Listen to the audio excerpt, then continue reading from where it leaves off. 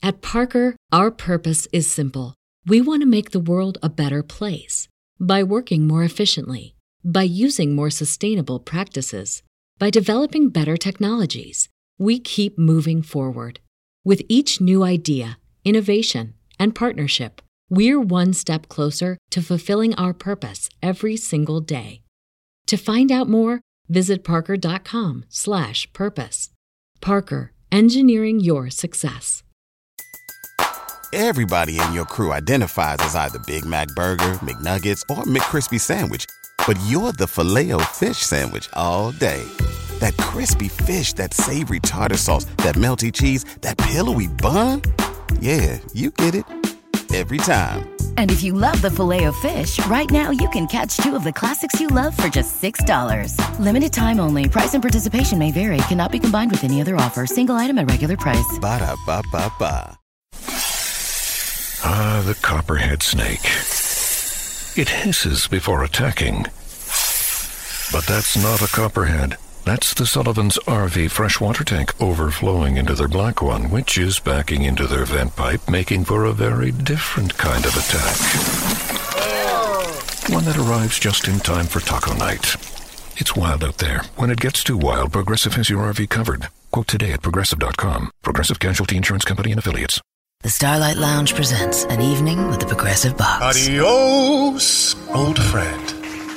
Yeah, I've got no secrets and no regrets.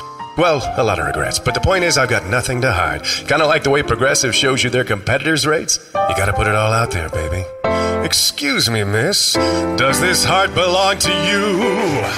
Would you like it anyway? Progressive Casualty Insurance Company and Affiliates. Comparisons not available in all states or situations. Prices vary based on how you buy. Well, look, the Pacers they're on notice now, and you can play a game of chicken and say, okay, we understand where you're coming from, but if you make an All-NBA team and we can still throw that 5-year Supermax contract at you, let's see if you're really going to turn it down. Or they can get as much as they can while they can.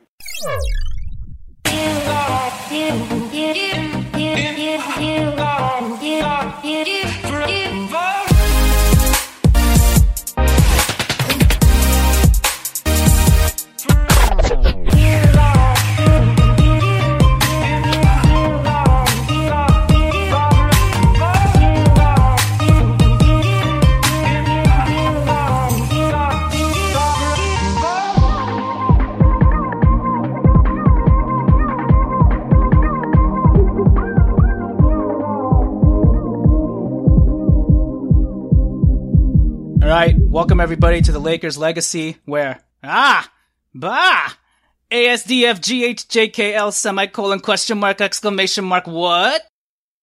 Alan, is that how you're feeling too? That is an acronym for a lot of really inappropriate language I can't use. So yes, that's exactly how I'm feeling. Tommy, what about you? Same. Great, because at this point, I'm not sure what separates us from being coke addicts, because I feel like I've become super skittish, jonesing for these NBA Twitter rumors and refreshing my timeline like each refresh is a new snort. So, I'm your host, Jonathan Hernandez, and I am joined once again by my co-hosts Alan Riley and Tommy Alexander, and I can't even. That's all I can say. Everything AF. Me AF, NBA AF, Lit AF. Oh, crazy, nice. Crazy AF. It's AF everything. So with all that being said, no time for hijinks and too much house cleaning tonight, as we've got a lot to get to. But real quick, as usual, please follow us on Twitter at Lakers Legacy Pod. Please also rate and review us on iTunes, because you probably have no other way to shake that rumor itch off but to physically and deliriously tap 5-star on Lakers Legacy. So please do that. I said no hijinks, but quickly, let's get a take from Jordan Clarkson, because he likely is not going to be a Laker by this Thursday. So Jordan, how you feeling? Man, I'm still feeling good. I'm confident. I got my swag on right now. It's all good. I got faith that I'm gonna be here for long term, cause I'll be, y'all see Julius with his shirt off and stuff, looking all ripped. You guys don't even know what I'm up to. So, I ain't tripping. But on the real though, man, I don't want to go to Indy. Don't send me to Indy, please. There ain't nothing there. I won't be in LA. Yeah. Peace out. You're actually going to Detroit for the number 12th pick. But thank you, Jordan Clarkson. We love you. Yo, man, I heard Detroit actually ain't that bad. Oh, wait, what? Oh, Detroit sucks too? Oh, shoot. Uh-oh. Okay, hold up. Bye. Later, brother. All right, let's get right into it. Before we get to the Paul George stuff, obviously right before that, Boston traded the number 1 pick, which is Markelle Fultz, to the Philadelphia 76ers for the number 3 pick and the Lakers 2018 first rounder, which is protected. The Celtics will receive that pick if it falls in the number 2 to 5 range next year. And if they don't get it next year, they will receive the 2019 Kings pick, which Philly got in the Stauskas trade. Actually, it's going to be either the Kings 2019 pick or the Sixers' own 2019 pick. They will get the most favorable out of the Sixers and the Kings pick, unless it's number 1. Did that make sense to you guys? It all sounds the same to me. No. I don't even know what year we're in right now. You know what I mean? It's like 18, 19, 2020. It's like, oh my God, is 2020 that soon? Oh, I guess it is. That's in like 3 years with all the rumors going on, it's totally fine to not know the year. But yeah, if the 2018 Lakers pick does not convey, the Celtics will either get the Sixers pick or the Kings pick, whichever one is the better pick, unless it's number 1. If it's number 1, obviously they get the second pick. But with that said, crazy move. Tommy, would you like to explain the healthy debate we were having right before this move happened on Friday and how you were kind of getting fatigued by the rumors of top 5 moving up and down because it's so rare, and how every year we hear about how Team X is willing to trade down for extra assets, and just your state of mind going into that?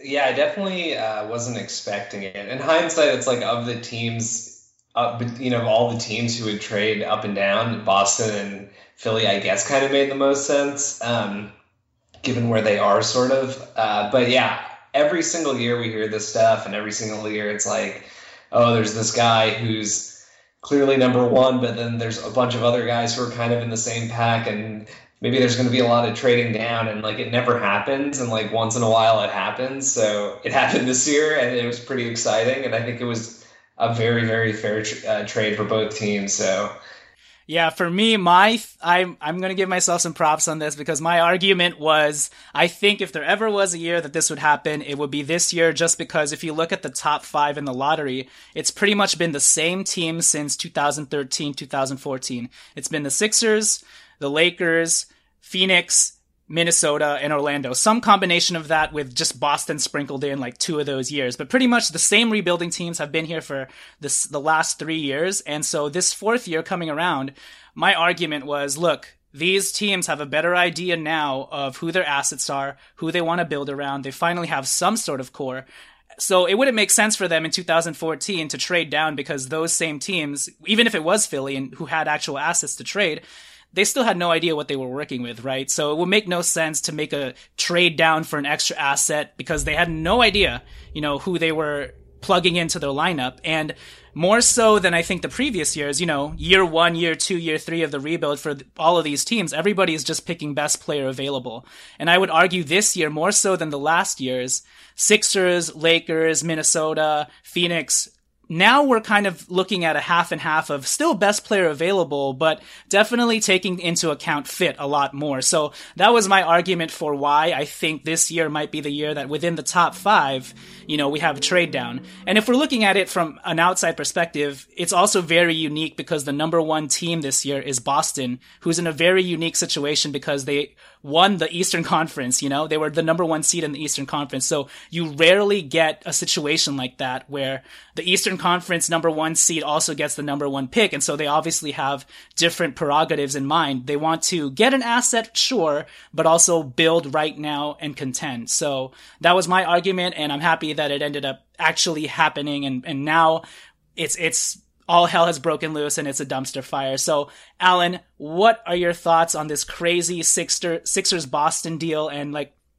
what were your initial thoughts? Do you like the deal for both sides, or what's going on? Yeah, I think it's definitely fair for both sides. Fit absolutely plays a role. And we've talked about before that, Josh Jackson is kind of that perfect Boston type player where he's known for his defense. He's nitty gritty, those sorts of things. So I mean, as far as that goes, it works. And then, for Fultz, you've got that scoring guard because we don't really know what Ben Simmons can do as far as shooting and, being like a pure scorer goes. We have no clue. So Fultz definitely fits into that mold. And, we all saw that Joel Embiid picture of Fultz's name already up in the locker room. So he's really speaking that into existence. But yeah, man, when it first went down, I was like utterly shocked, to be honest. I was more on like Tommy's side of these things just don't happen. It's probably not going to go down. I definitely saw where you were coming from. Like, out of all the years, recent drafts, this would be the year for it to happen. But again, looking back historically, how frequently are you going to see teams within the top 5 making any moves? So it was shocking for sure. It took a while to digest. And I wasn't even able on Friday when all this happened to like read up on it until 9 p.m. Pacific time. So it all came hitting me like right in the face. And it was very confusing for a while. Yeah, so my next question is for you guys, and obviously it just seems like the whole confluence of events came together to make this flash in the pan, lightning strikes once kind of thing, like I said, because the Celtics are a different team at number 1. But I guess, Tommy, how do you feel about the fact, us being Lakers fans, that the Celtics had the number 1 pick and are going to trade it for number 3, get an additional asset, and then maybe ship that off for like a Jimmy Butler? Are you actually happy or glad that they don't get to keep Fultz and they may end up screwing this up, or what are your thoughts? Yeah, I mean, I don't really care what the Celtics do. I get the rivalry and all this and that, but I just care what the Lakers are doing right now because the Celtics are the number 1 team in the East. So I like the move in that it was a trade that made sense for both teams because I think the Celtics are at a point right now where they probably do need somebody like Jimmy Butler who can help them right now as opposed to Markelle Fultz. So, yeah, I mean, despite supposing to be a Celtics hater, I still like the trade. Alan, what about you? Yeah, I get pretty emotional, I guess, when it comes to like Boston doing anything that's going to help them out. So it pissed me off. Anytime like Boston's on the right side of anything, like seeing that they have, 7 first round picks over the next like 2 months, right? It seems like, seeing that makes me a bit envious, right. But, I don't know. We'll see. Hopefully the basketball gods, do the Lakers right. And, I don't know. At this point, it just seems like the Lakers, the Sixers, and the Celtics, like looking big picture, just on this huge collision course, within the next, I don't know, like 4, 5, 6 years or something like that. It's going to be extremely competitive, really fun to watch. And you're going to have all these like Tiffany type franchises really rising. I mean, I guess Boston's already there in a way, but you guys know what I mean. Yeah. And I think the way that I choose to look at it is I hope Celtics really screwed this up and Ainge got too cute with it. Like he's still going to get a good player at number 3 and obviously he has another asset to work with, whether he keeps that or trades it away. But for me, I choose to look at it as you guys gave up Fultz. You better hope that fool is not a superstar. You know what I mean? So that makes me happy. Yeah, anytime you trade the number 1 overall pick and you're not getting a ready-made superstar back, you're like really putting yourself out there on the line because if Fultz becomes like a perennial all-star, it doesn't matter what Josh Jackson does or whatever the future pick does. People are always going to remember that you gave away Markelle Fultz. Yep, and then I guess the one thing that balances that out that makes me kind of mad or kind of feel dirty is that obviously the Celtics traded for our 2018 pick. So I wanted to ask you guys, Alan, how do you feel about the fact that if we are not good enough and we somehow land in the top 5 again next year, Boston and Ainge could be using our pick to either trade that for somebody else or even worse, draft somebody in that range? Yeah, that would really suck. I mean, again, I think that's what pissed me off the most was, crap, I hope we're good enough this year, you know what I mean? Where we can screw Boston over, and that should give our entire organization, not that they need any more motivation to do well, but that's going to be hanging over our heads for the next year. It'll be a topic that comes up is, shoot, we don't want Boston to get a really good pick because we are, having a really bad season again. So, yeah, that soured my take on things for sure. Yeah, for sure. Before we get into the timeline of events and how the Lakers played into this, Tommy, I wanted to put you into the spotlight because today is RT Armageddon Day for Sixers fans who are retweeting all of these really bad takes from people in the last 3 years talking about how the process is stupid, how Hinkie is an idiot, and how this is never going to happen. But really, the true process trusters knew that they were waiting out for a day like this to pinpoint an actual star and then go in for the kill, use the assets correctly. And if it hadn't been for Michael Carter Williams and getting the Lakers pick, who, a lot of people were like, well, Michael Carter Williams was the rookie of the year, and we don't know what this Lakers pick will ever convey. Actually, Sixers fans are now thanking God that it never conveyed, because now they used it to get this deal done. And then obviously making other crazy maneuvers like the random Stauskas fleece of the century, pretty much, to get this deal done. So, Tommy, what do you have to say to trust the process and Sam Hinkie? Sam Hinkie trusted the process.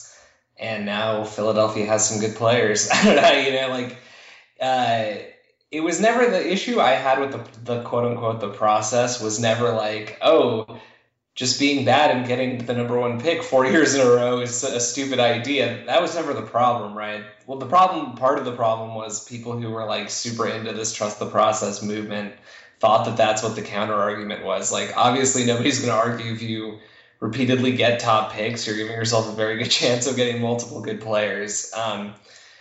But to me, it's like, what is the process? And, it's like, I guess for me, the issue was like for years, it was all this talking about like, oh, well, one day Sam Hinkie's going to do this. One day Sam Hinkie's going to do this. One day he's going to do this. But look, for all the crap we can give Colangelo, he stepped in and did something. You know what I mean? He's like, we have all these assets. This is like, let's start consolidating them. And that's what he did. He did this off of the back of Hinkie. Hinkie would have done this exact same deal. Well, that's what I'm saying, though. Like, right? Like, we say that, but would he have? I don't know. Of course, it's for Fultz, dude. It's the number one pick. This is what they waited for.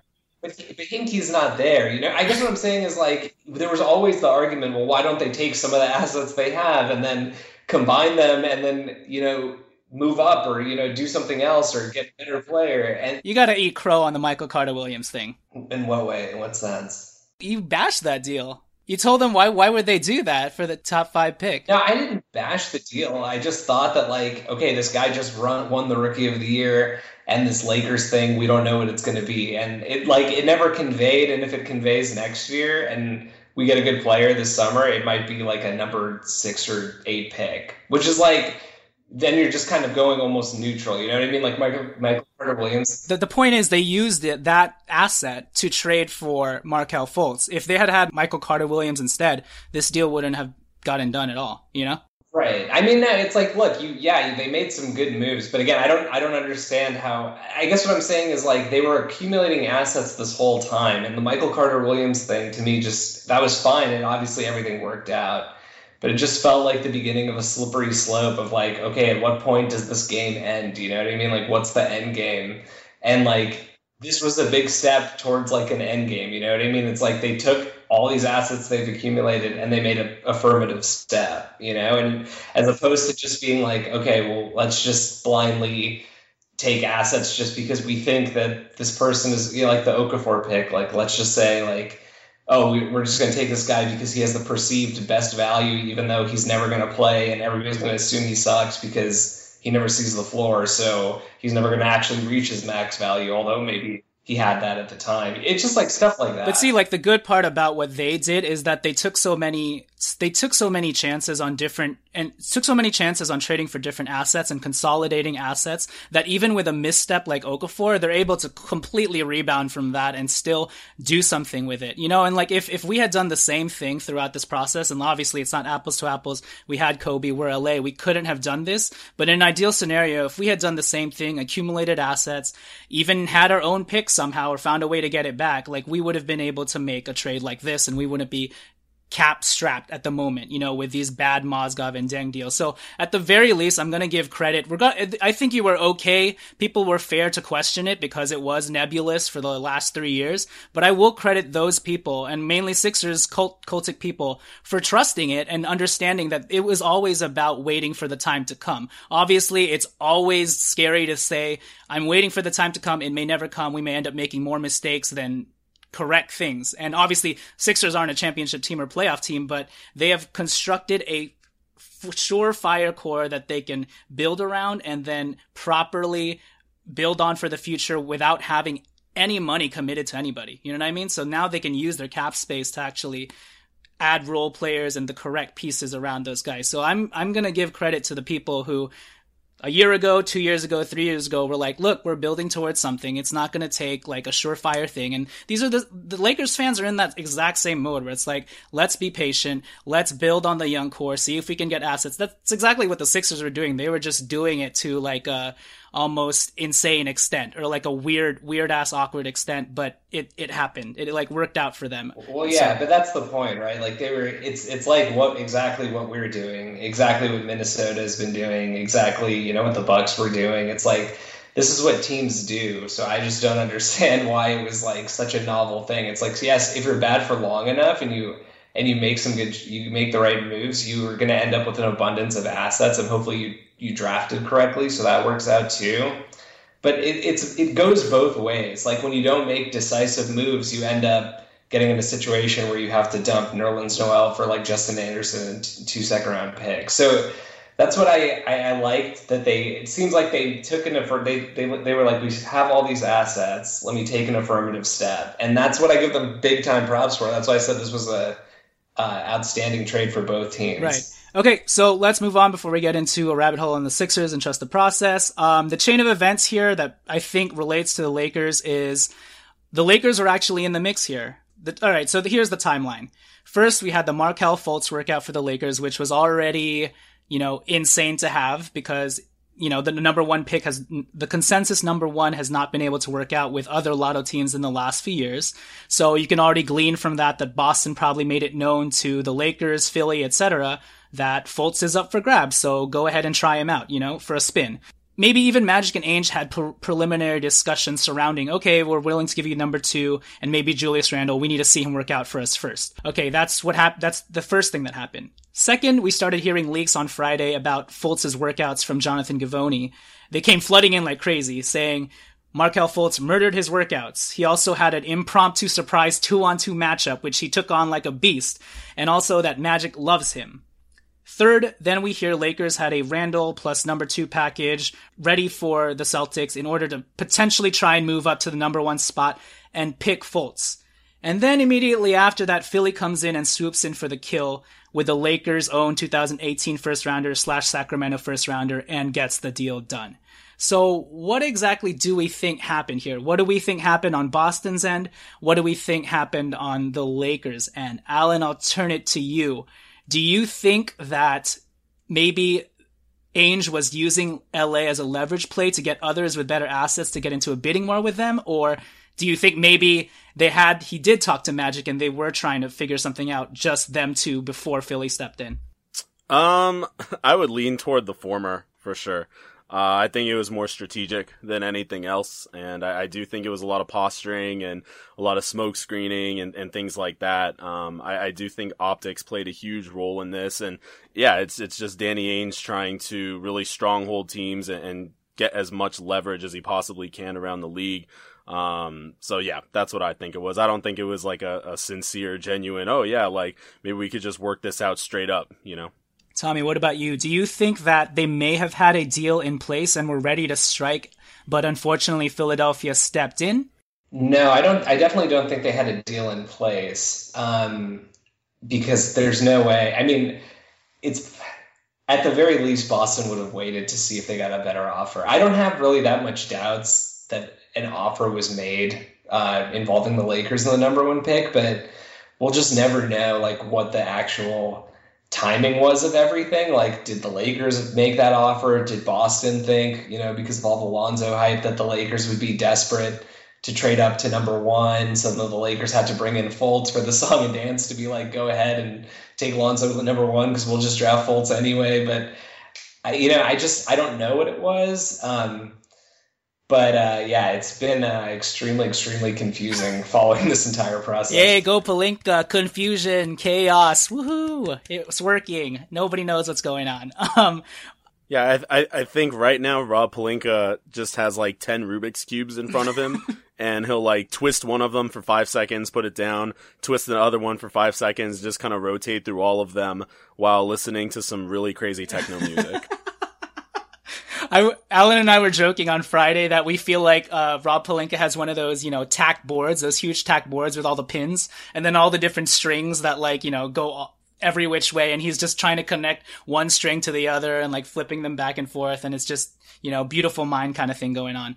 But I wanted to ask you, Tommy, what do you think of this theory that people were wondering, well, who's leaking these Fultz workouts, details, It's clearly not the Celtics because they weren't at the workout. So it was either Fultz and his agent or the Lakers or both, right? So what is the point of leaking that Fultz killed his workout, that Magic loves him?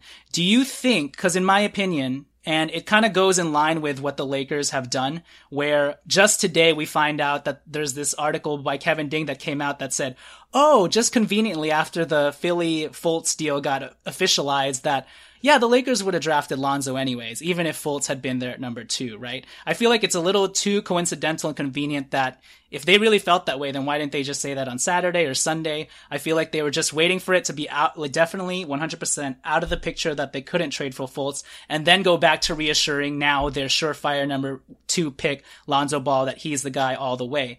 I feel like on Friday when all those tweets were going on and that leak was happening, that because LA is such a pro Lonzo stan crowd, I felt like the Lakers had to control the narrative a bit, because even if they were just thinking about trying to trade for number 1, they had to at least make it worthwhile for Lakers fans to think about, because it's hard for Lakers fans to even think that Markelle Fultz is better than Lonzo Ball, And in the case where we trade for Markelle Fultz, we're not only just trading for him or trading away Lonzo Ball for him, we're also trading another asset in Julius Randle. So it would take some convincing on the front office's part to get, Lonzo LA fans on board, So I feel like that's why the leaks happen. And it was like, Fultz did amazing, killed his workout. Magic loves him. Lakers are prepared to, potentially move up to number 1. And then all of those things stopped right when Philadelphia entered. So, Tommy, do you think there's any bit of truth to maybe that smoke screen going on there with Fultz's glowing review? Yeah, I think that was a really good explanation. That was very complicated, but very good. Yeah, I don't actually, like I've been saying this whole time, it's been such a complete circus with this, with the media. S show? S-word show? It's been an S-word show. Cluster F? Cluster F, exactly. Cluster AF. Yeah. So we'll never actually know, but one thing I do appreciate is I think Rob Pelinka just generally sees the value in creating confusion, even if you're not going to ultimately do anything. It's like, I think I tend to agree with you that, yeah, Fultz, he would have been totally fine taking Fultz number 2. I think he would have been totally fine taking Lonzo number 2. I just think that it never hurts you to create mass confusion around what you're going to do at that spot, because it sort of makes it intriguing, because then the teams 1 team, 2 team, 3 teams under you, they aren't able to plan as well as if they know, okay, we know Fultz is going number 1, we know Lonzo is going number 2, let's break it down the rest of the picks until ours. If you have no idea what the Lakers are going to do, it makes the pick that much more valuable. So whatever they did, I give them props for it. But yeah, I think it was all smoke. But I do think your theory is probably pretty close to the truth. Alan, do you have any thoughts on that? No, I mean, in terms of leaking all the Fultz information, I'm sure the Lakers really, really loved him too. You know what I mean? I definitely get the PR stance, how you want to reassure the fans, no, this is the right thing, don't worry about it. At the same time, like Tommy said, I think Pelinka's just going to say the Lakers as a whole are going to say a whole bunch of stuff. And I don't even think it's totally disingenuous. Yeah. I'm sure they love Fultz. I'm sure they love Ball. So let's just say all those things. And if people really want to read into it, that's their fault. It's the truth coming from our end.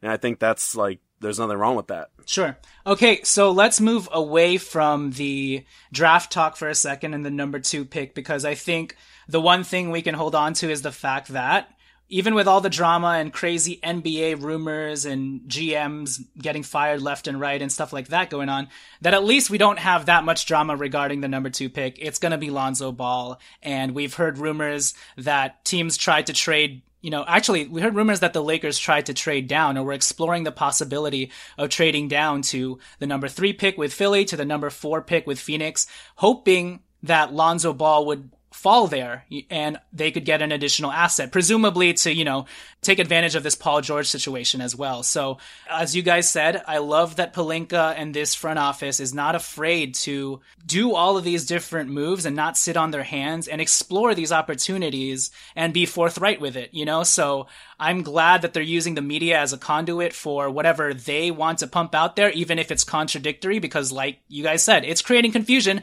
when on one day they're saying this, the next day they're saying something different, but who cares? They know for sure, for themselves what's going on. So I'm glad that they're trying all these different avenues to better themselves and not sticking to just one plan. As Rob Pelinka said, Rubik's Cube. So moving away from this a little bit and going straight into Paul George. We've been joking about it on the show for so long, pretty much speaking it into existence, the fact that we're ready to ride the Matterhorn and It's a Small World with PG at Disneyland.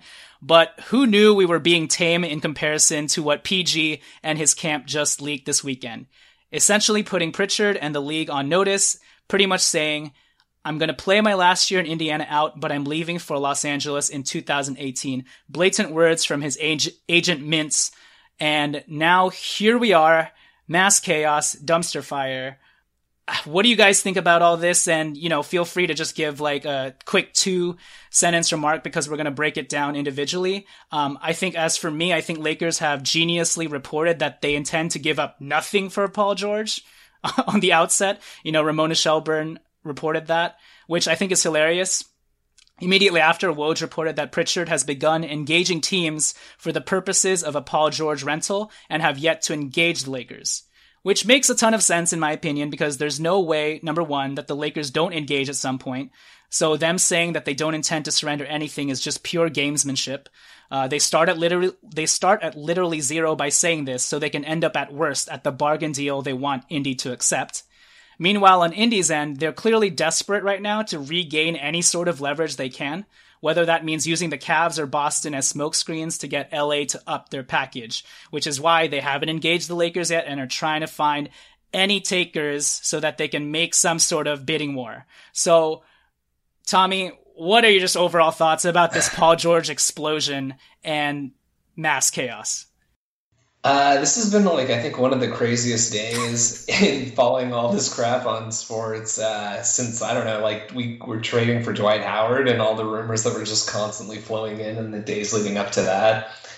Yeah, it's been insane. I think we've talked about it a few times, on previous episodes, but we always said from the very beginning when these articles first started coming out, even during the NBA season, we always said, the only way we're going to have any chance of getting Paul George is if his agent is aggressively telling everybody, go ahead and trade for him. But I'm just going to tell you right now, this is not like a trade for him and try to woo him type of situation. If you win the championship, he's still going to Los Angeles in 2018. And we said, literally, that's the only chance we have of getting him. Because if anybody even thinks they can remotely try to do that, they're going to be able to beat any offer we could reasonably give up. And we were saying stuff like, I'd give up the number 2 pick, but I don't know if I'd give up, Brandon Ingram also. And it's now it's such a joke to think that we ever thought that, because we have Indy completely by the balls here. They have to, what are they going to do? Nobody wants to trade with them because it's a rental. And of the teams that can make a rental offer, we know we have an ultimate package that could probably beat anything anybody else can offer, but we're starting even lower than that and just waiting to see when will they finally bite. God knows what the offer is, and we'll talk about it in more detail, but I'm just it's pretty insane. Exactly. And to be fair, back then when we were proposing those things, it was a very low possibility in our minds that his agent would actually say, Paul George is going to be a Laker. Do not trade for him. And if you do, he's going to be a rental. He's leaving for LA anyways. We never thought we've never had a situation where it's been that blatant. Media guys like Woj will say that, but it's very rarely ever come from the actual player and the agent himself, which is what makes this situation so unique and so crazy and so heightened. And which is also why Pritchard is pretty much imposing a timeline on himself. We'll see if he follows through with this, but it makes a ton of sense to get a deal done by draft night, because by then, if he gets some picks back, he's going to want to make those picks for himself and start the rebuild as soon as possible instead of waiting. So with that said, Alan, I guess I wanted to ask you this question. While I'm sure Paul George's sentiments on playing for LA are clearly genuine, is there something to him also leaking this info to the fact that he could also simply be using LA as a leverage to get other teams, especially contending teams like the Cavs and Boston, to trade for him while also lessening Pritchard's leverage so none of those teams have to give up literally anything to do so? Or do you think this is just really a ploy solely for him to get to LA as soon as this summer? Or could it be both? He may just want to get out of Indy no matter what, try out a rental to another team for 1 year, and then still walk to LA or even win a championship with that team. What do you think? Yeah, I mean, the really optimistic and trusting side of me wants to say it's 100% genuine. All he wants to do is come here, and that is it. I do think, and I'm going to use kind of the cop-out answer, that's a little bit of both. I'm sure he really does want to play here, and those are his true intentions. That being said, if he got dealt to a contender for next year and had a real chance to win, I mean, he's not going to be upset about that by any means. Now, as far as what happens after next year, let's just say, like, if you were on Cleveland, even though they're a complete mess right now, we don't know what he's going to do if they make it back to the finals. And I'm sure he doesn't really know what he would want to do either. He could only lean one way or the other here in the month of June, where the playoffs just ended. You know what I mean? So, yeah, I don't know. I think it's like, I don't think it was his ultimate plan to say this and be like rubbing his hands evilly together and be like, ooh, this means I'm going to end up with a contender right now. I really don't think that's it, but he's not stupid. Like, he understands that could be a byproduct. Right. And it's almost like, yeah, man, we'll just have to, it's almost like the worst case scenario is I end up with a contender and they don't give up anything for me. Yeah. Exactly. Yeah, like, that's not such a bad thing at all. And I just had to say, like, my initial reaction, and again, this goes to show how potentially naive I am and just optimistic and trusting in people. I was like, wow, he's so transparent. What a great guy that he would just say, this is what's going through my head right now, the entire world, And then it took a little while to be like, ooh, or there could be something else going on. So yeah, that was my initial reaction, was just pure joy and ecstasy. Ecstasy. We're doing ecstasy. No, I'm just kidding. But dude, I told you, weird techno Rubik's cubes. They're colorful. Yeah, who knows? You crazy kids. All right, Tommy, let's get into what Alan just said in terms of, ooh, there could be something else going on, because we talked earlier in our Facebook message group about how you think the order of events came down here, because, just a week ago, Paul George was saying, I intend to play with the Pacers and my desire is to win a championship in Indiana. So how did it spiral so fast? Tommy, do you want to explain? Because you had a theory about PG catching wind that the Pacers are up to something and he wanted to, do something about it. Yeah, I mean, I definitely have a theory. Obviously, I have no idea if this is actually what happened, but this is just what made sense to me. But I assumed, because this was literally like 3 days ago that Paul George made this like very public statement. I can't remember where he was, like at a WNBA game or a baseball game, or he was interviewed on like TV that I can't remember. And he said, I play for the Indiana Pacers and I intend to finish out my contract there. And he's like clearly trying to like save face and like look like a good guy, right? So how can that go from that to 3 days later? No, actually, I want to be traded. Trade me now and only trade me to the Lakers. And my only explanation was they had some sort of like mutual understanding. Like, look, this is the situation. I don't want to make it into like a big circus. I want to go to the Lakers and I want to go there in 2018. And you should like tell everybody that. And I'm just telling you, trade me now because I'm about to leave and I want you to get something out of it. But I'm only going to the Lakers. And I think that the Lakers caught wind that that's was happening, because like Mintz was telling everybody in the media, like, oh, the Lakers, nobody should get their assets for Paul George. And yeah, and then my only the only way we could have gotten from that point to where we are now is if at some point in the last 3 days, Paul George caught wind that like, oh, Kevin Pritchard is like trying to actually drive up my price by like calling around and saying like, hey, it's a rental. But I mean, I don't know what he was saying, but maybe he was saying like, hey, you know, it's going to be a rental, but you never know what happens. You know what I mean? If he was saying stuff like that, then that could like drive up the price. So then all of a sudden it was like this bombshell drop, like, no, everybody, just FYI, it's not it is really a rental.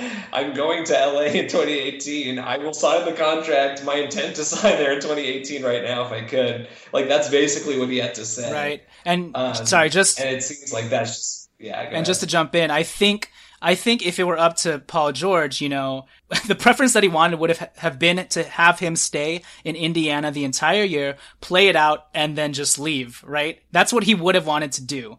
But I think because Pritchard was probably, you know, on the back channels trying to find a deal for him just in case, Paul George, like you said, may have caught wind of that. And because, you know, Pritchard's the GM. He could trade Paul George anywhere without his consent, right?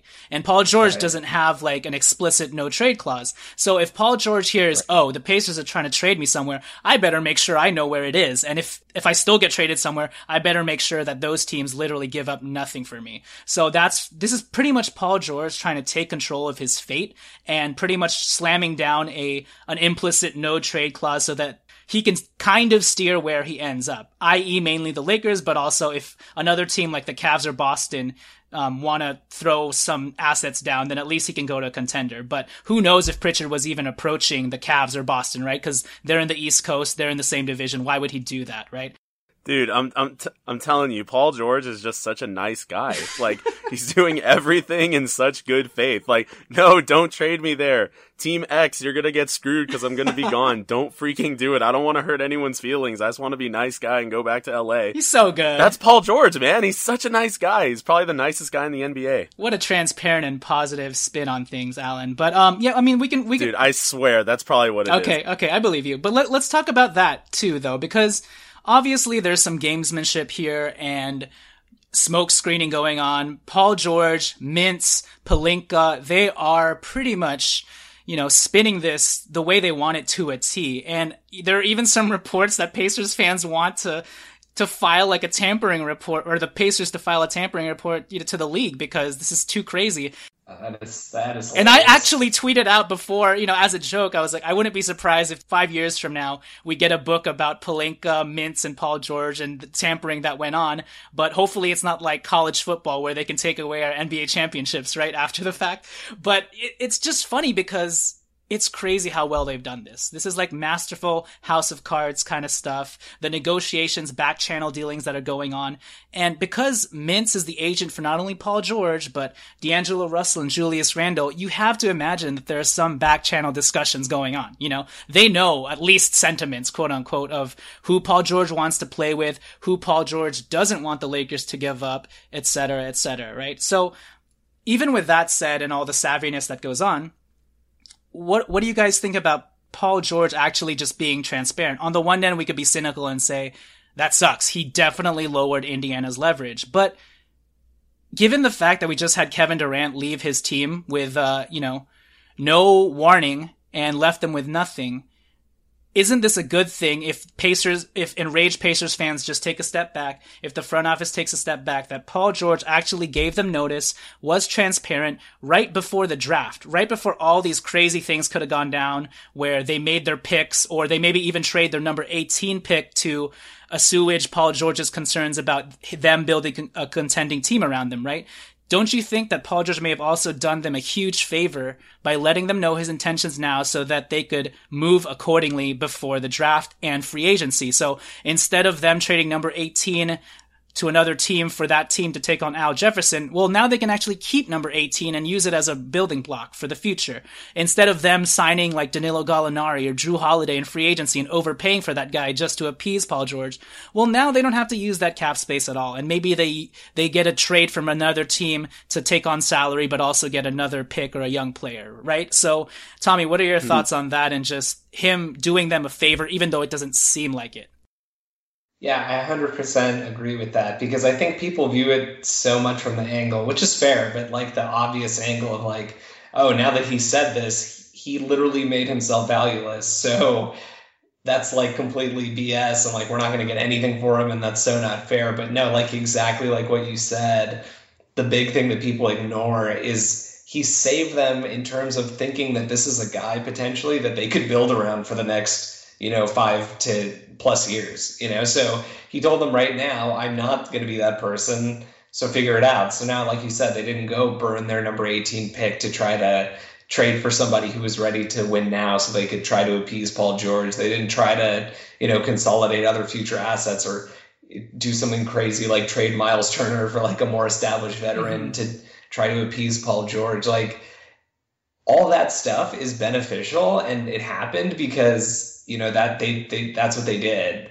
That's what, because he said that, like, none of that stuff is going to happen now. So that's a good thing that can't be overlooked. And I think people are definitely overlooking that. Yeah, I think once people let the emotions get out of the way, they'll be able to take a more calm stance and be like, oh, this could have been worse. So, Alan, what are your thoughts? And wouldn't you, we experienced a scenario like this before where, if we could have Dwight Howard tell us, hey, guys, I'm actually leaving this summer, get whatever you can from me, wouldn't we even be in a better situation? Because we still would have been rebuilding, so we likely would have still had D'Angelo Russell, Julius Randle, and all these guys, but maybe we get even just the bottom barrel deal for Dwight Howard in terms of maybe we get an extra first round future pick or a role player that we could be in even better shape now to have assets. So your thoughts?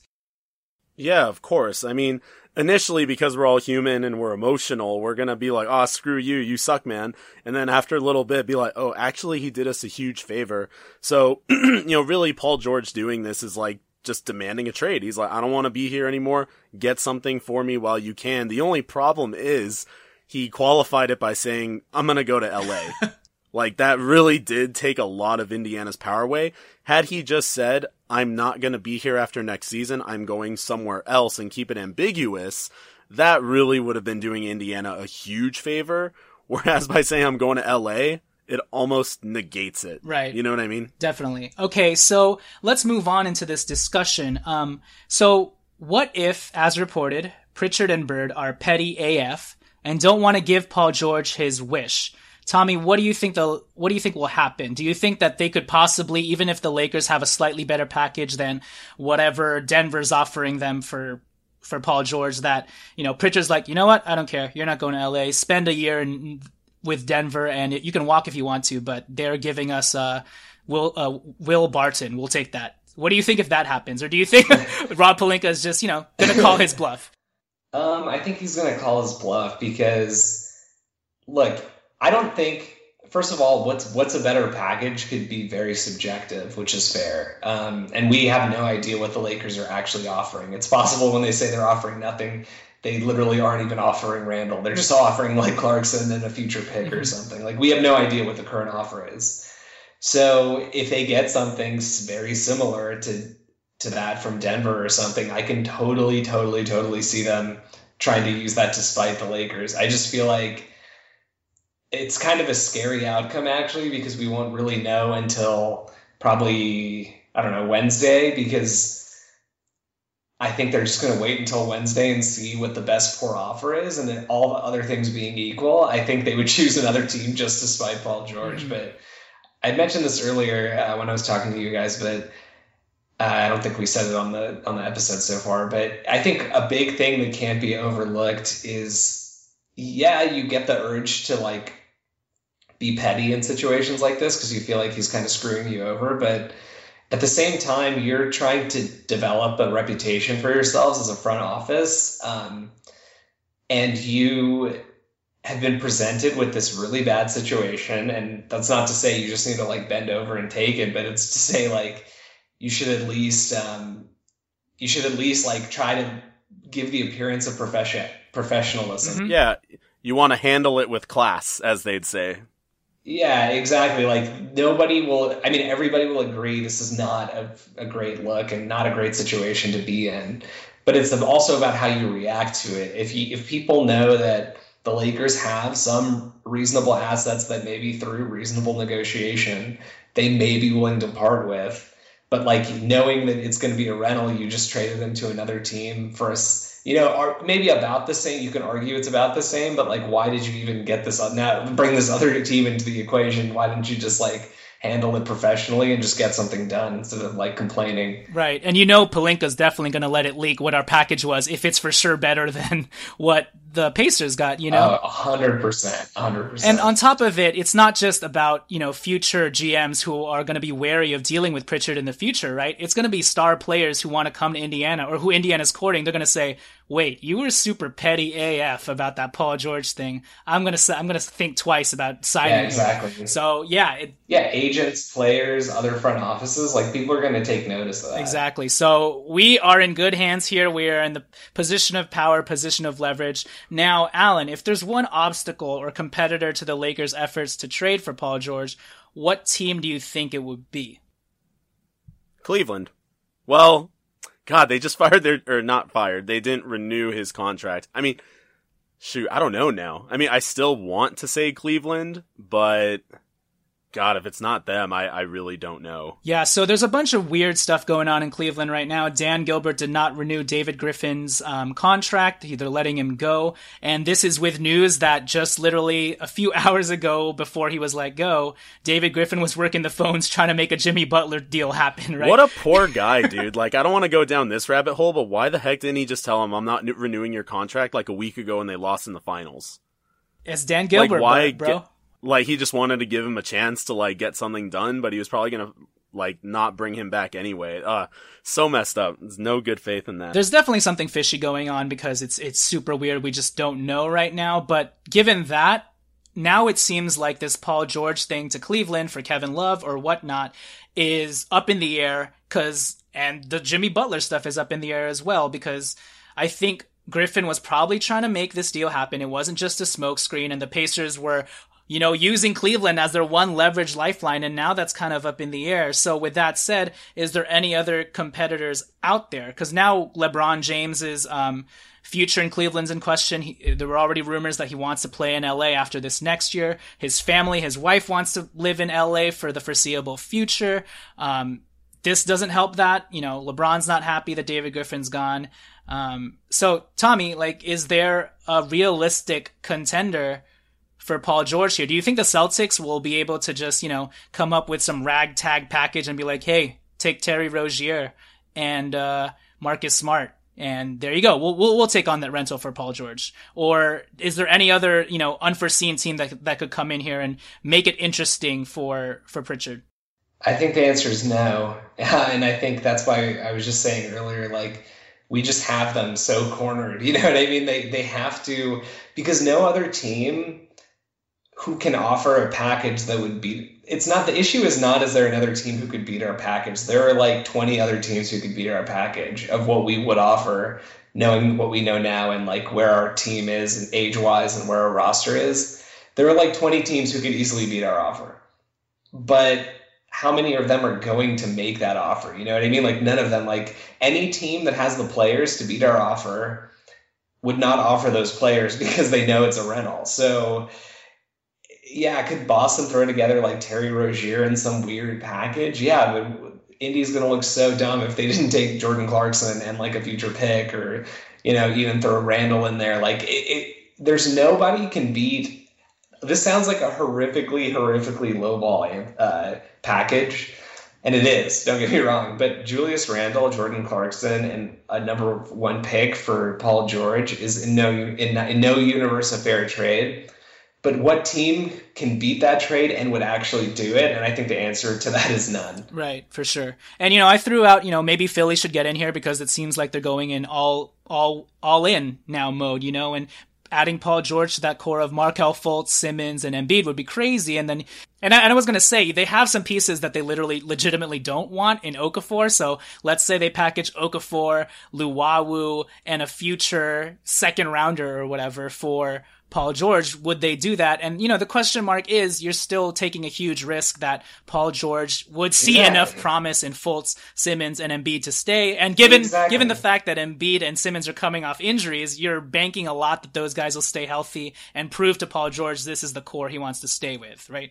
Well, yeah, that, and also, like, the guy is basically telling you, if you build me a statue outside your stadium, I'm still going to leave next summer. So, like, Yeah, I guess, yeah, you're hedging on that. But that's another example. Philadelphia could trade for Paul George and beat our package without even like batting an eye, But the thing is, they're not going to, like, what rational person would do that for 1 year? It's like, if with 100, I think part of it is you always have this like feeling in the back of your mind that, oh, maybe he's like not being totally serious about that, and maybe he actually would stay. But if he is telling you 100%, I am not going to stay.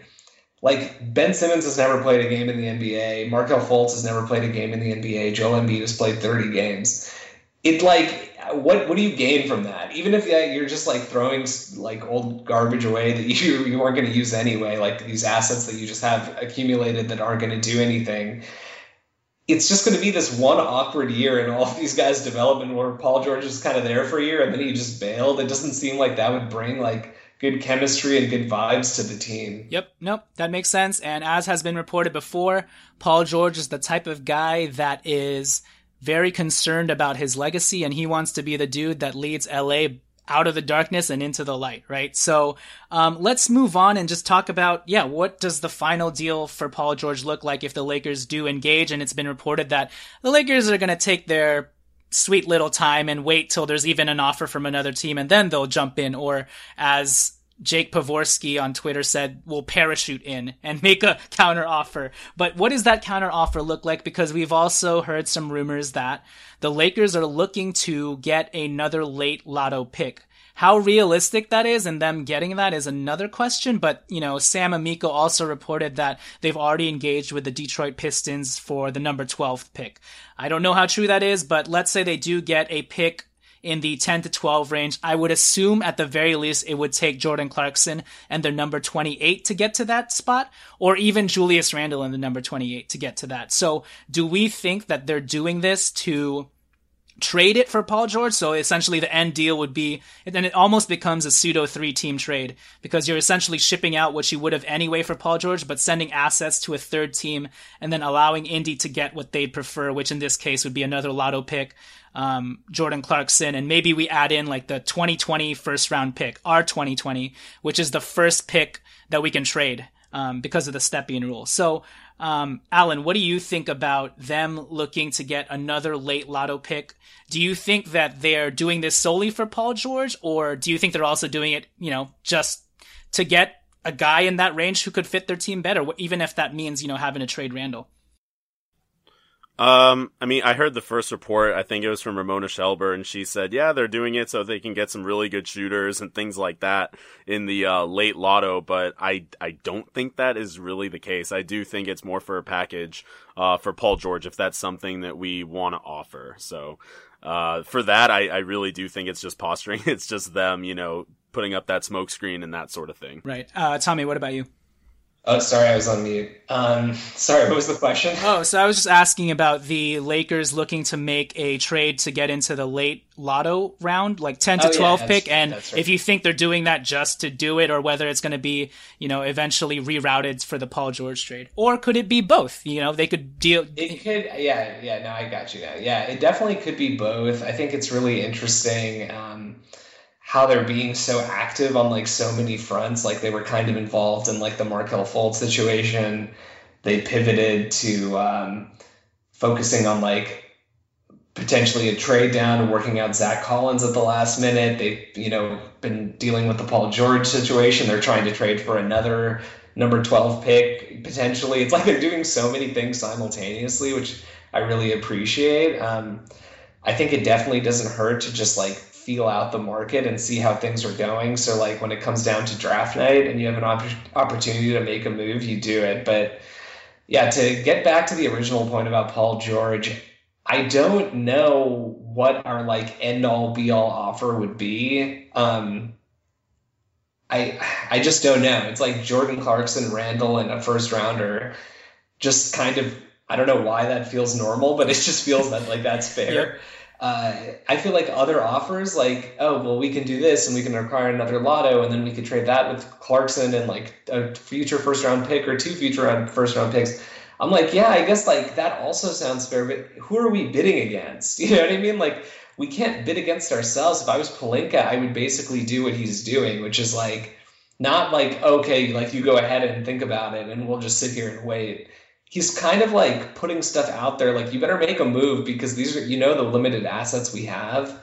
And if we trade one of them, that's like one less asset for you to, potentially use as a bargaining tool in negotiations. Right. So like, it's like forcing them sort of to make a move, but also like sort of sitting back and just saying like, keep us apprised of everything that's going on. We want Paul George to come, but since there's nobody else you can trade him for, this is our offer. If somebody can beat this offer in your eyes, come talk to us. You know what I mean? And then we'll negotiate from there. But if they're doing that, I just don't see any way why you would need to go up to like, 2 or 3 first round picks. Although again, yeah, it seems really stupid. And like, that is totally just completely stealing Paul George. Who are we bidding against is always going to be my question. So what do we say to those fans who are like, just literally don't trade anything, just wait for him, period, no matter what. Don't even give up a yogurt in your refrigerator for him. You know what I mean? Like, there's some fans out there who are saying that, and it's like, no, let's not take it that far. So yeah, what do we say to them? Look, opportunity strikes once in a lifetime, and you have an opportunity where Paul George literally just said, lowered the leverage down to pretty much, if it's not 0, it's like 0.5, and you're just going to sit back and relax and not take it seriously and have a sense of urgency. That's what I would say to those fans. You've got to be kidding me. We are already going in a situation where we're going to have to ship out Jordan Clarkson. If we do get Paul George in free agency next year, we're going to have to make a decision on Julius Randle for his extension. These are guys that, look, we love Julius Randle. We love how cut he is this offseason. He's really taken the 7.5% body fat thing to heart, and that's all great. But look, if we get Paul George next year, we're not going to have money to help him out, so we're going to need to ship some of these guys out anyways. And if you can kill 2 birds with 1 stone now and do it to get Paul George in 1 year earlier, have him acclimated to your core of Lonzo Ball, D'Angelo Russell, Brandon Ingram, you freaking do that. Screw Boston's pick from us. Exactly. You screw Boston's pick. They will never get to touch it because if it falls in the 2 to 5 range, they get it. But if we're even like 9-10, we make it to the playoffs, Boston never touches our pick. And then summer 2018, you can stretch Mozgov, stretch Deng, because Paul George is already there. We are already attracting free agents right then and there. Tommy, what did you have to add? Burn. I was going to say I pretty much agree with everything you just said. It's like there's no this. You have to think about this as just being like for optics. You know what I mean? Yeah. Okay. Why don't we wait just a year and we'll get him for literally free. We don't know what the offer is. If it actually is a really low ball offer, even lower than some of the packages we're throwing out right now, it's just for optics. We have to get rid of Jordan Clarkson anyway, like you just mentioned, if we want to sign another max free agent, like have 2 max free agent signings next summer. So send him to Indiana. Why not? Like, it's optically, it looks like, oh, they got a young guard who can score. And like, in reality, we couldn't have kept him anyway. Like, send 1 future first round pick.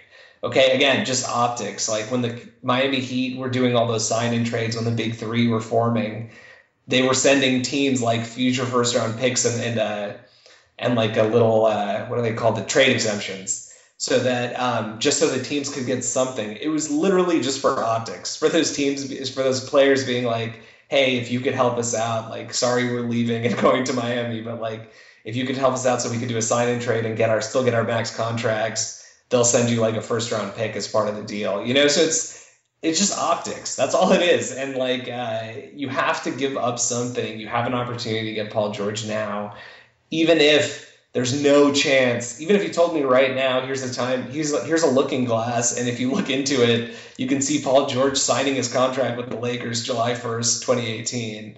I think you still do the trade just to have him on the team and get that extra year of development. Yep. And then, in the meantime, like extra year of development with your young core. And then in the meantime, just like also get rid of an asset that you probably needed to get rid of. Yeah, you eliminate the extra decision making and work that has to happen in 2018 when he's signing that contract. And then we're like, oh, we got to find someone for Jordan Clarkson and Julius Randle. What are we going to do? It's a lot cleaner, a lot easier, a lot more simple. So that's why you do it. And I guess another question to ask you guys is, Alan, how much does D'Angelo Russell, Paul George, and Julius Randle having the same agent throw a wrench into things? Do you think that he'd want all 3 to be on the Lakers, or Or do you think it won't be such an issue if at the end of the day, Mintz gets his main guy, Paul George, on the Lakers, even if it means Randall has to come back out? Oh, I definitely think it's the latter. You know, you have to look big picture. From Mintz's perspective, yeah, ideally if he had all of his clients on the same team, I'm sure that would bode very well for him. But if that's not going to get it done, I mean, there's nothing wrong with settling, quote unquote, for just having Paul George and D'Angelo there. So, ideal circumstances, I guess it would be nice to have Julius there, but, you know, we're not looking to get too cute here at this. And Tommy, you had a point about Julius Randle's money as well, and how it would benefit his client if he went to a team like Indiana who's rebuilding. Yeah, exactly. I never really understood his agent is brokering the deal, so he's not going to include Randle in a deal, you know, his agent doesn't represent Rob Pelinka and Magic Johnson, you know what I mean? They can do whatever they want, and if that's the best deal, you kind of have to, you're the agent, so it's like you let the team, you do the best you can, and you let the teams decide. Like, in a way, Julius Randle's best chance to get a max extension next summer is to go to Indiana, because he'll be next to a stretch five who he can like drive and kick to, get a lot of good assists, and like who can cover for him defensively a little bit because he blocks shots, and like he'll be pushing the pace with like other young players because they'll be rebuilding, and he'll be one of the better players in the team, and that will set him up for like a monster year. And if he stays here, he might just be mediocre and get like, you know, 4 to 5 million. Maybe not 5 million, but maybe like 4 million less per year, which is going to add up over time. And also, even if he does well, that's not to say if by 2018 summer free agency, we don't have better free agent options on the market, and we wouldn't have to renounce his rights anyways to free up that cap room, right? So there are ways to make this work for everybody, not just having all the Mintz guys in LA. My last Paul George question is, with the race for Jimmy Butler going on, you know, it was reported that Cleveland, Phoenix, Minnesota, and probably Boston in this case, are in the hunt for Jimmy Butler.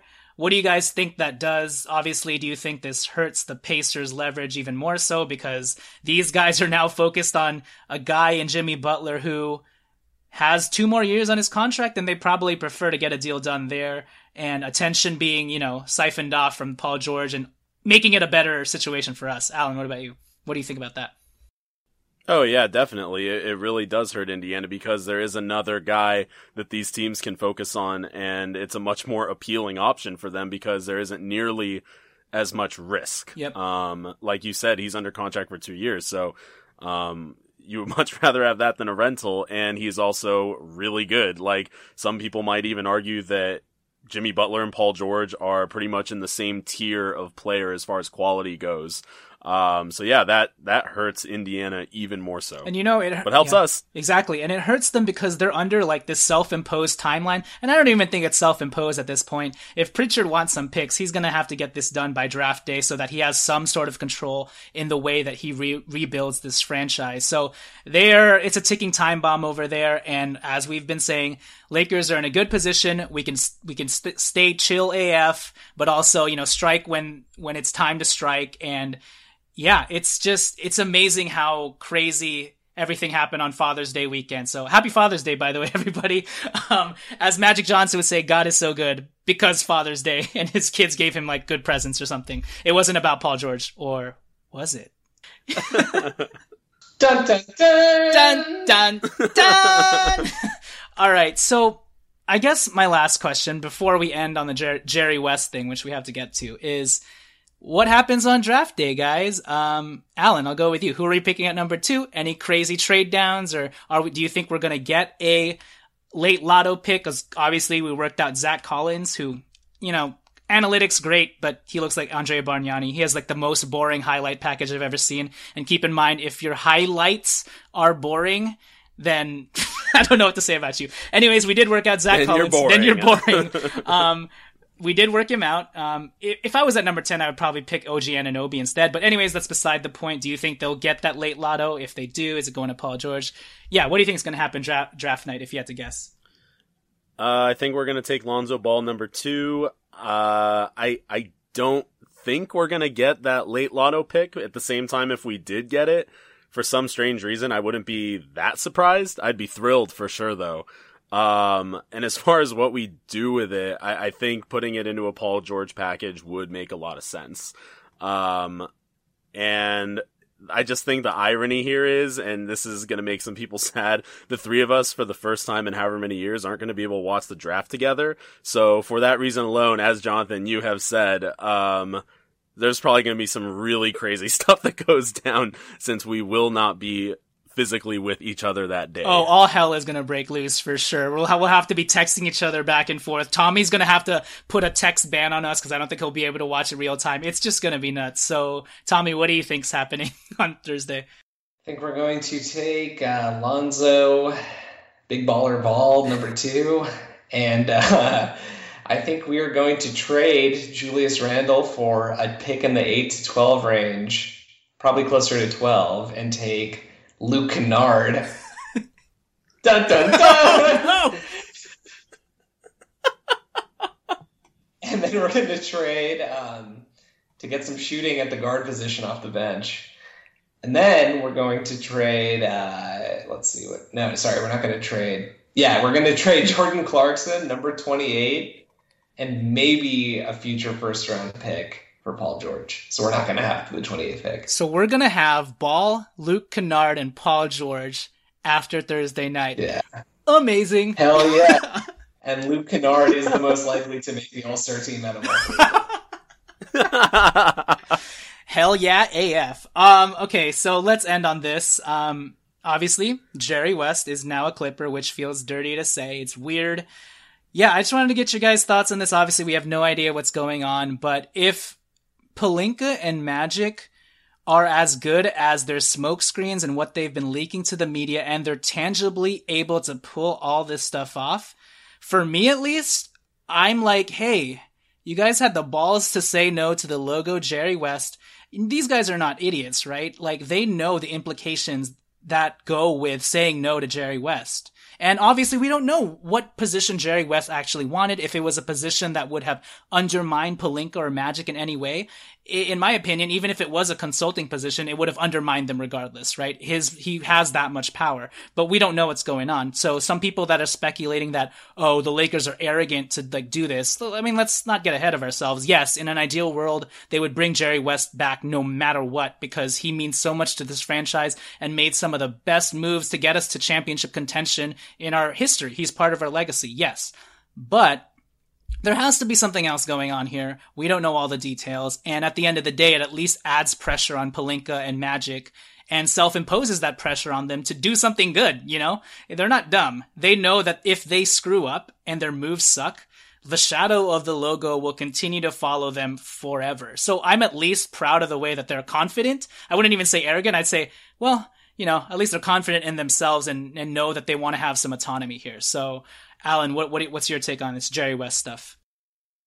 Well, initially, I was definitely disappointed. I think anytime his name gets thrown around, you're going to get excited. So there's disappointment for sure. And then of all teams, it has to be the Clippers. But after, thinking about it, and you and I also talked about it on Friday night, had Jerry West been available when Magic and Pelinka were brought in, so let's go back to whatever month that was, like February or March or something like that, maybe it's a different story, but at this point, Magic and Pelinka have been working together for several months, building up their relationship, understanding each other as fully as possible, and then you bring in someone else who definitely has a strong personality, again, 3, 4, 5 months later.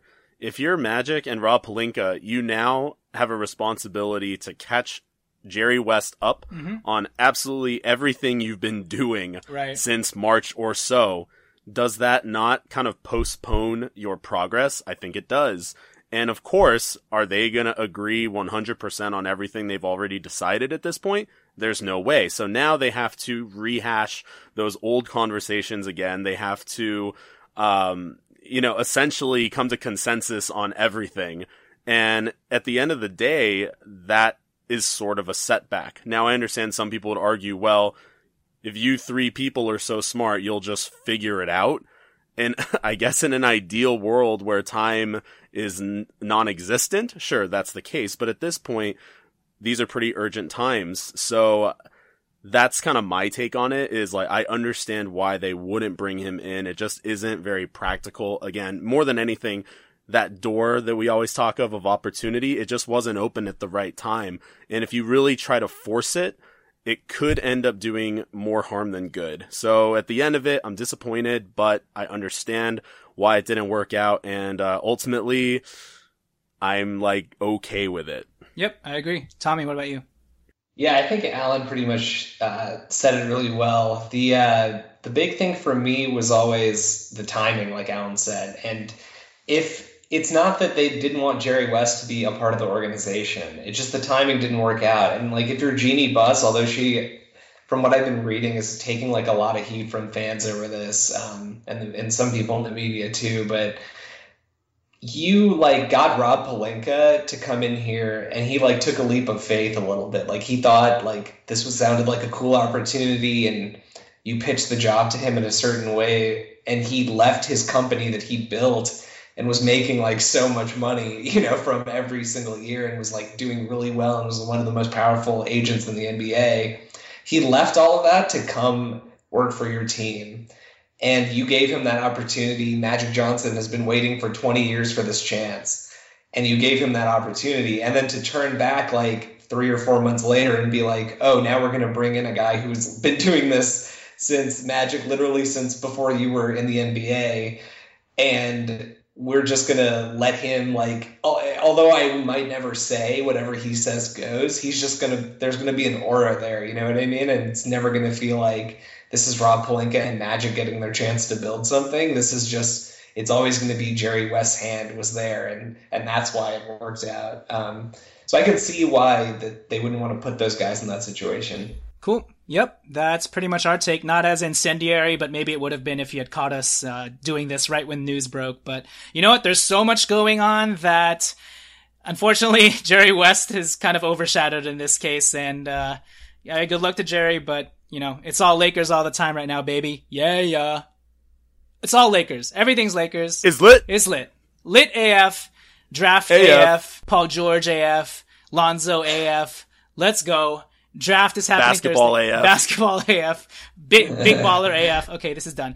But I wouldn't be surprised if by tomorrow this podcast is absolutely obsolete. But you know what? That's the NBA right now. It's insane, and we're in for the ride. So with that said, thank you guys for listening.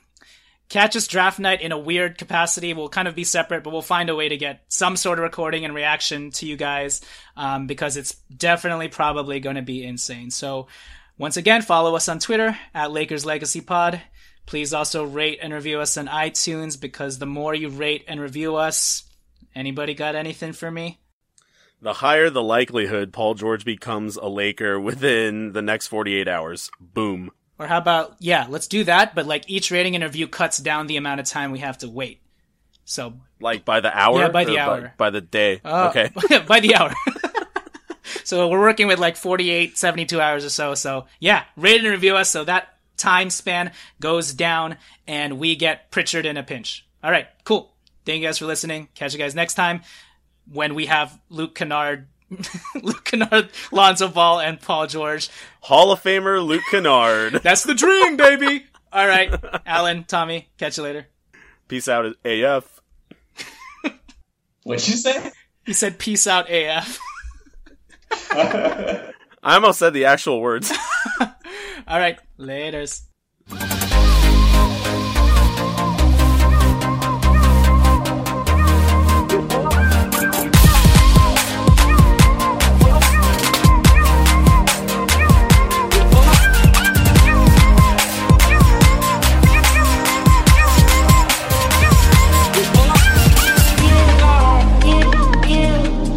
This is what Flo from Progressive sounds like in one of our many hilarious commercials. Hi! Did you know that you can get a quote on your motorcycle insurance in under 3 minutes at Progressive.com? And did you know that saying hi makes even bad news sound good? Hi! You have high cholesterol! Hi! You're fired! And this is what that same commercial sounds like on your motorcycle. Hi! There's no more pain!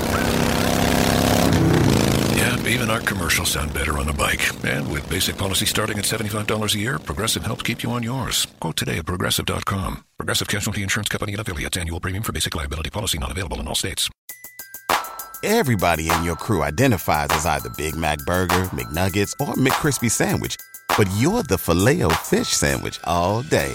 That crispy fish, that savory tartar sauce, that melty cheese, that pillowy bun. Yeah, you get it. Every time. And if you love the Filet-O-Fish, right now you can catch two of the classics you love for just $6. Limited time only. Price and participation may vary. Cannot be combined with any other offer. Single item at regular price. Ba-da-ba-ba-ba.